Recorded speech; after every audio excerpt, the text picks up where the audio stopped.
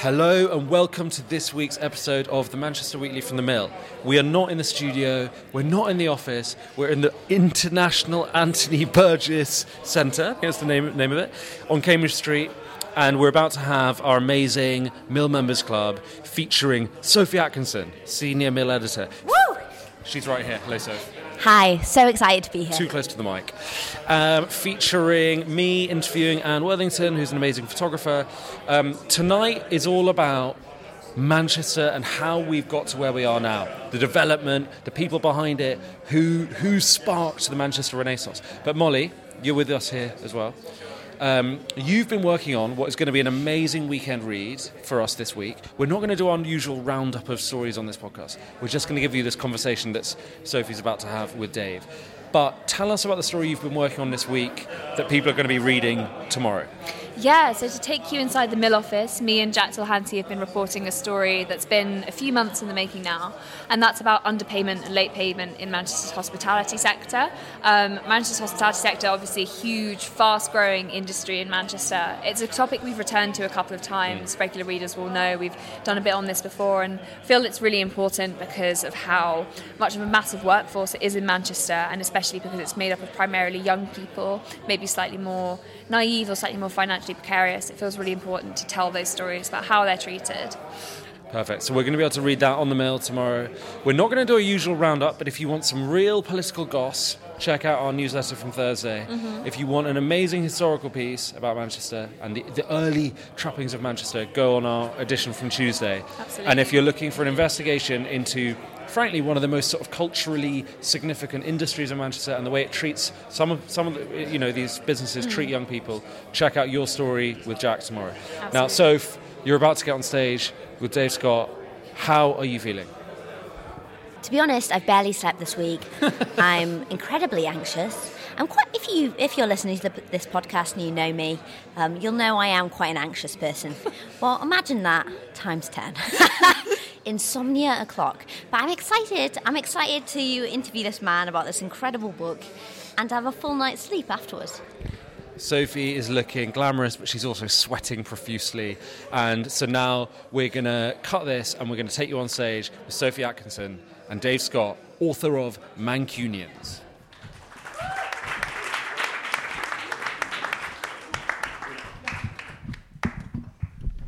Hi everyone, I'm so nervous. I've been having nightmares I'm not that about scary. This night all week. David, can you start by pouring me some water? Yes, of course. And then I'm going to make a confession to the audience. So my confession is that when Yoshi asked me to read this book, I was filled with dread because I don't know if you've noticed, but the title is Mancunians. And as probably a lot of you know, there are only two subjects for a book about Manchester. One, the Industrial Revolution. Two, the Hacienda. To my joy, I discovered that this book was not about either. Yes, there's maybe 2 pages about the Hacienda, but that's all right. And even better than that, it was just a joyful read. I just inhaled this book in a single sitting.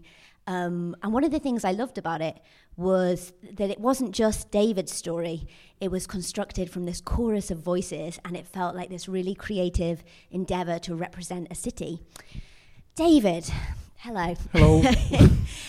David, how did you come to write this book? It happened during the pandemic, so I was on another podcast. I don't know if you listened to XS Manchester. Clint Boone is a DJ on there. He interviewed me for a podcast, and we were talking about my experiences growing up in Manchester, and I was talking a lot about stuff that doesn't really get discussed in media, like you were saying. It's like the Hacienda, Oasis, Manchester, and stuff. All vital parts of our history, but it just gets told time and time again. And then Manchester University Press got in touch with me and said, we've heard you talking about this. Would you be interested in writing a book? And I like to play it a little bit cool. Left it 10 seconds. Yes, I'd like to write this. And then, it was back and forth. And then the more we sort of explored the time that I grew up. So I left school in 1997 to about 2002. And Anne's wonderful pictures. Can we have a round of applause for Anne, please, as well? Thank you so much for letting me use that photograph. So during that age, it had never been never been discussed, and I couldn't believe it. The publishers couldn't believe it, and we literally looked through everything that had been written about Manchester, and nobody had touched on this period. And then when you look at everything that happened around then, I mean, you look at the sporting successes of Manchester United, but also the decline of Manchester City. Great stories that, you know, Manchester City in particular not really spoke about. The music, Mercury Prize award-winning bands. If you look at the other types of music, the bomb that went off in the regeneration project after that. And can I just say as well, when we discuss regeneration, it's only regeneration if the people that are living in the houses are allowed to stay in them. Otherwise, it's repossession. So that really, when we're talking about that, I was getting pissed off, not in a horrible way towards you, but I had to just clear that. But yeah, so we were picking at this, and it felt like we'd really struck gold. And then I was like, yeah, man, let's write this book. Amazing. And so one thing I really loved about the book was that it felt like it had this red thread running through it of you setting the record straight on the various creation myths behind contemporary Manchester. So in the book, you explode the popular notion that the IRA bomb was a catalyst for Manchester's transformation around the turn of the century. So can you tell the people who haven't read the book yet, if the bomb wasn't the catalyst, what, according to you, was? Well, it's not according to me. It's according to the key decision makers in the city at the time, like Bernstein and co. And it was like it was already on a sort of trajectory. I think we were looking at the failed Olympic bids previously before the Commonwealth Games. We got them. We were already sort of trying to change the city and make it on a par, not with rival cities within England, but across Europe. They were already looking at the places like Barcelona and Paris, and a lot of the Olympic bids, which I found quite cunning. I quite like a cheeky way of trying to get your name in a poster as an artist. I'm well aware about how much you have to do that.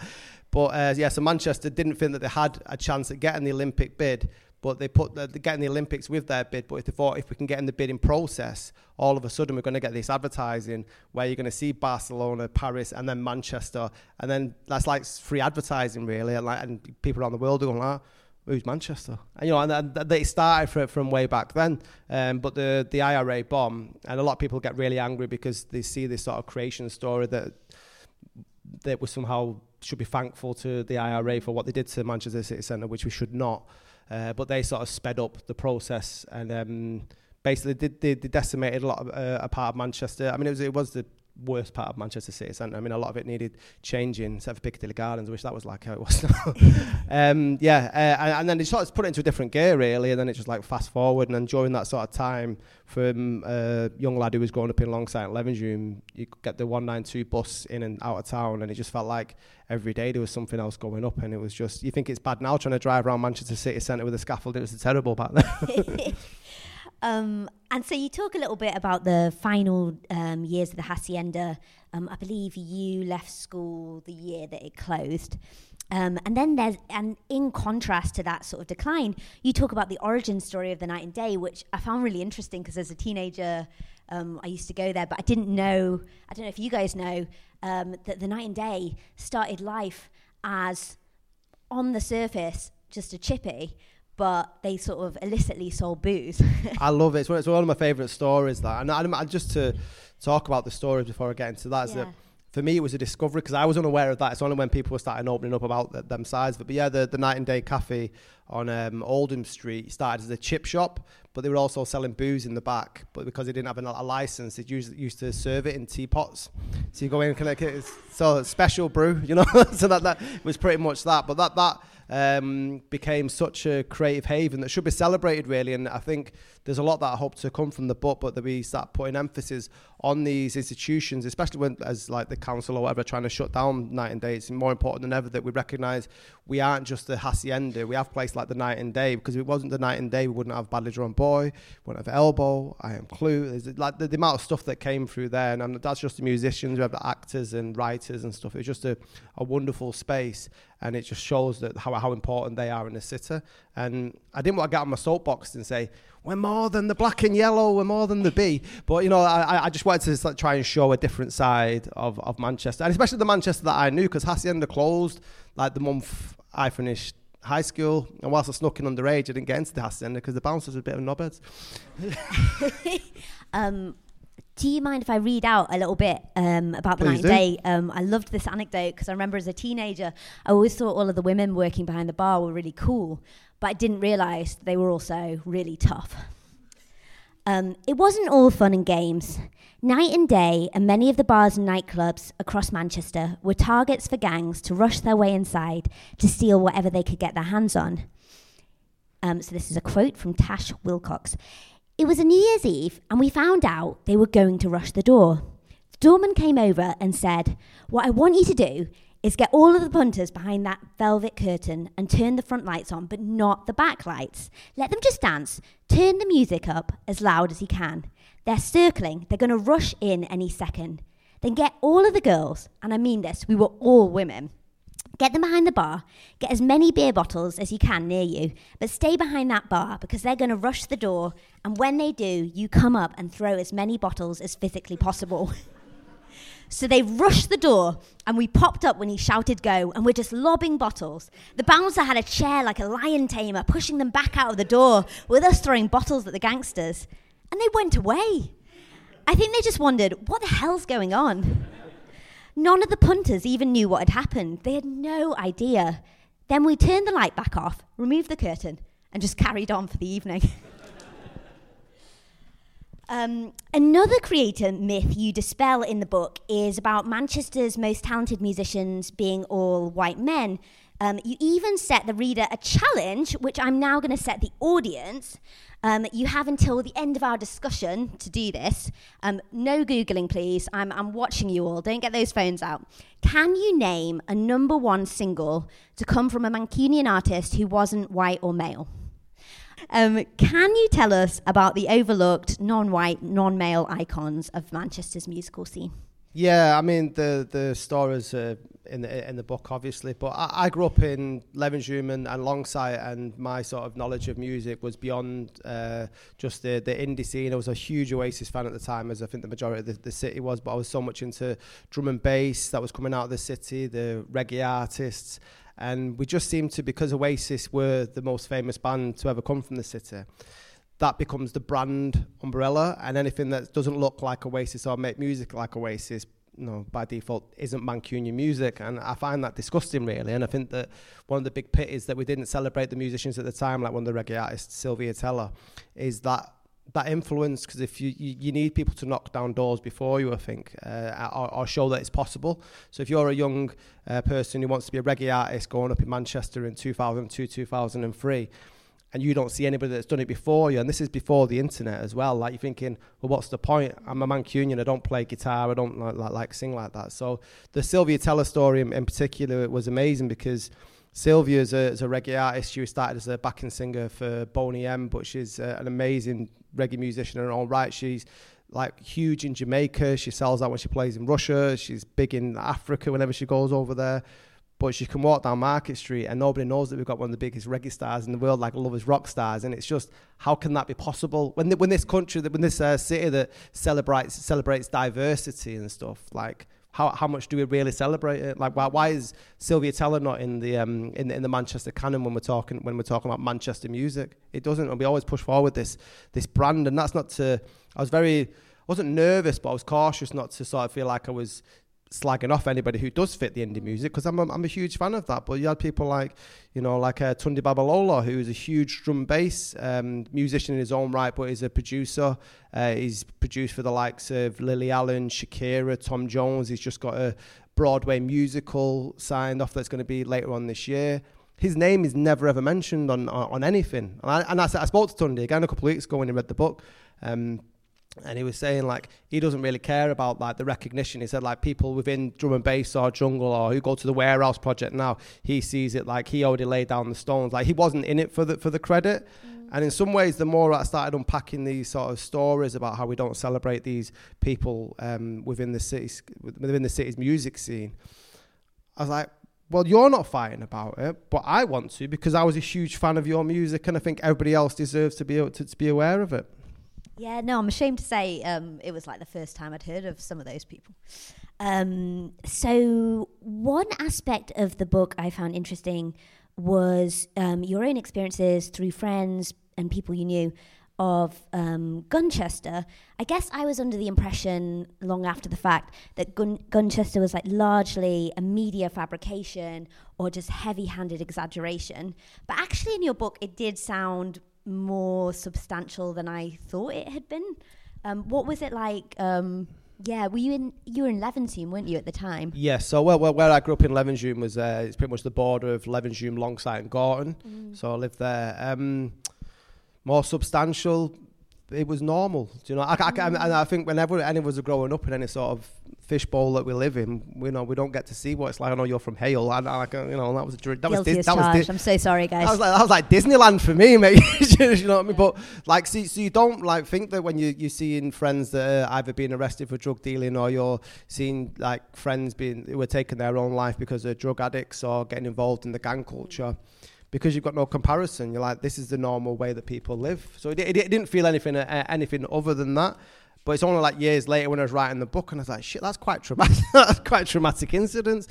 But yeah, it was dangerous, it was violent, but it just felt like every day. But the sensationalism came from a lot of the media, because it's just Gunchesters, gangsters, and the shooting people. But the truth is, these are 15, 14. I mean, I've seen a 12-year-old with a gun a long time ago.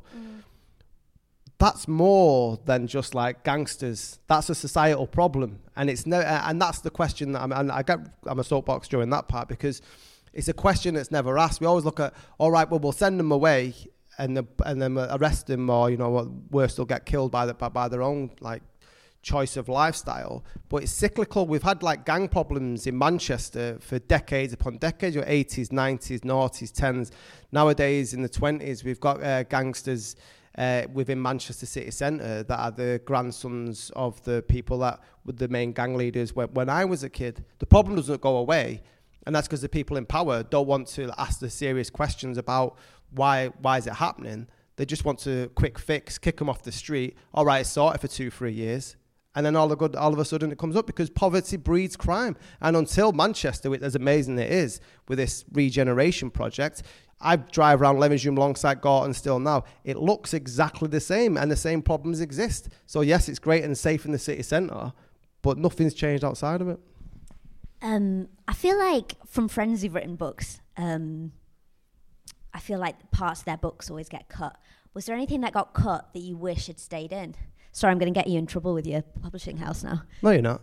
Not really, no. They were for it being my first book, I was a bit nervous when I sent that draft over to them, and I thought like, oh, this is going to get chopped to shitty, And then there was like little tweaks and stuff like that. I didn't realise how long the proofreading and the edits going back and forth took, but there was very little sort of change. There was changes from the initial premise that I broke down the chapters, and we were looking at things like regeneration, and I had this idea to do a chapter on the buildings, and I thought that's dull.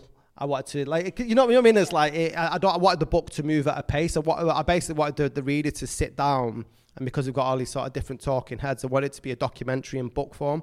I wanted it to be like, you're sat down with people around the table having a few beers, and we're all sort of sharing our stories about growing up. And that. So I thought, like, I didn't know anyone who went around looking, oh, that building was nice. It just didn't happen.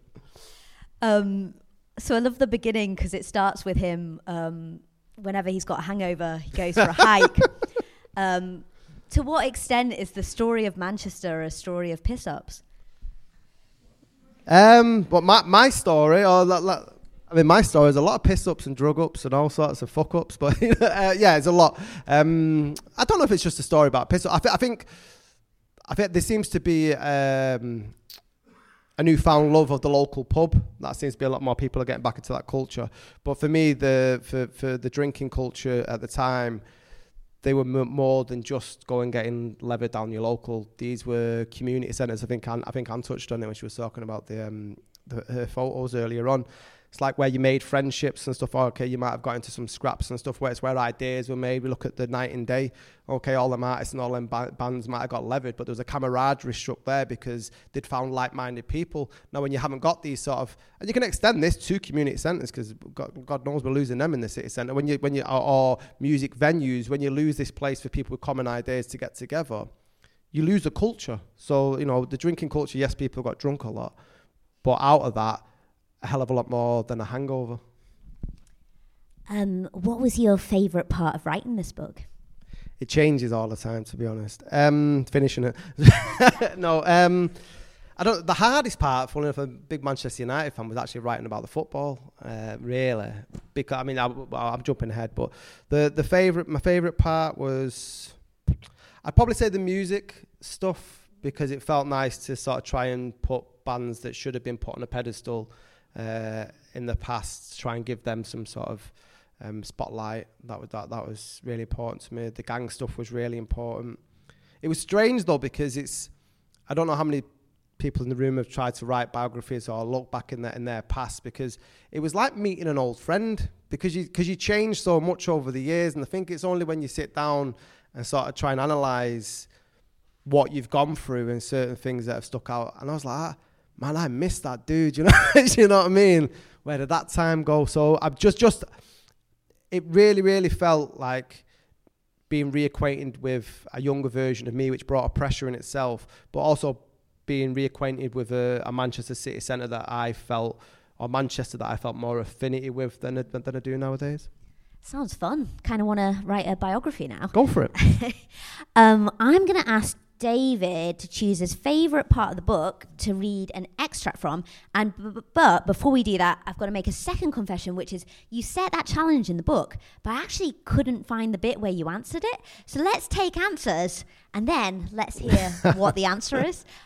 Did anyone come up with the answer to the challenge that David set? No? Nobody. Oh, hang on. Yep. St. Winifred's Choir, what year was that? Oh, that's the last year I was born. Oh, okay. Now as penance, David's going to read his favourite book. Penance, thank you. Favourite bit of the book. And then maybe we'll do a little Q&A, because I love a Q&A.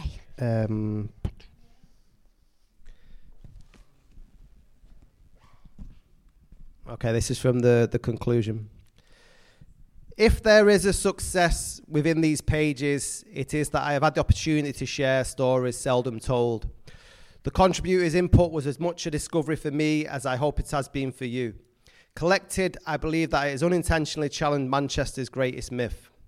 Manchester is not a melting pot. Mancunians are not a homogenised people. The people and place do not blend into one thing. Manchester is not soup.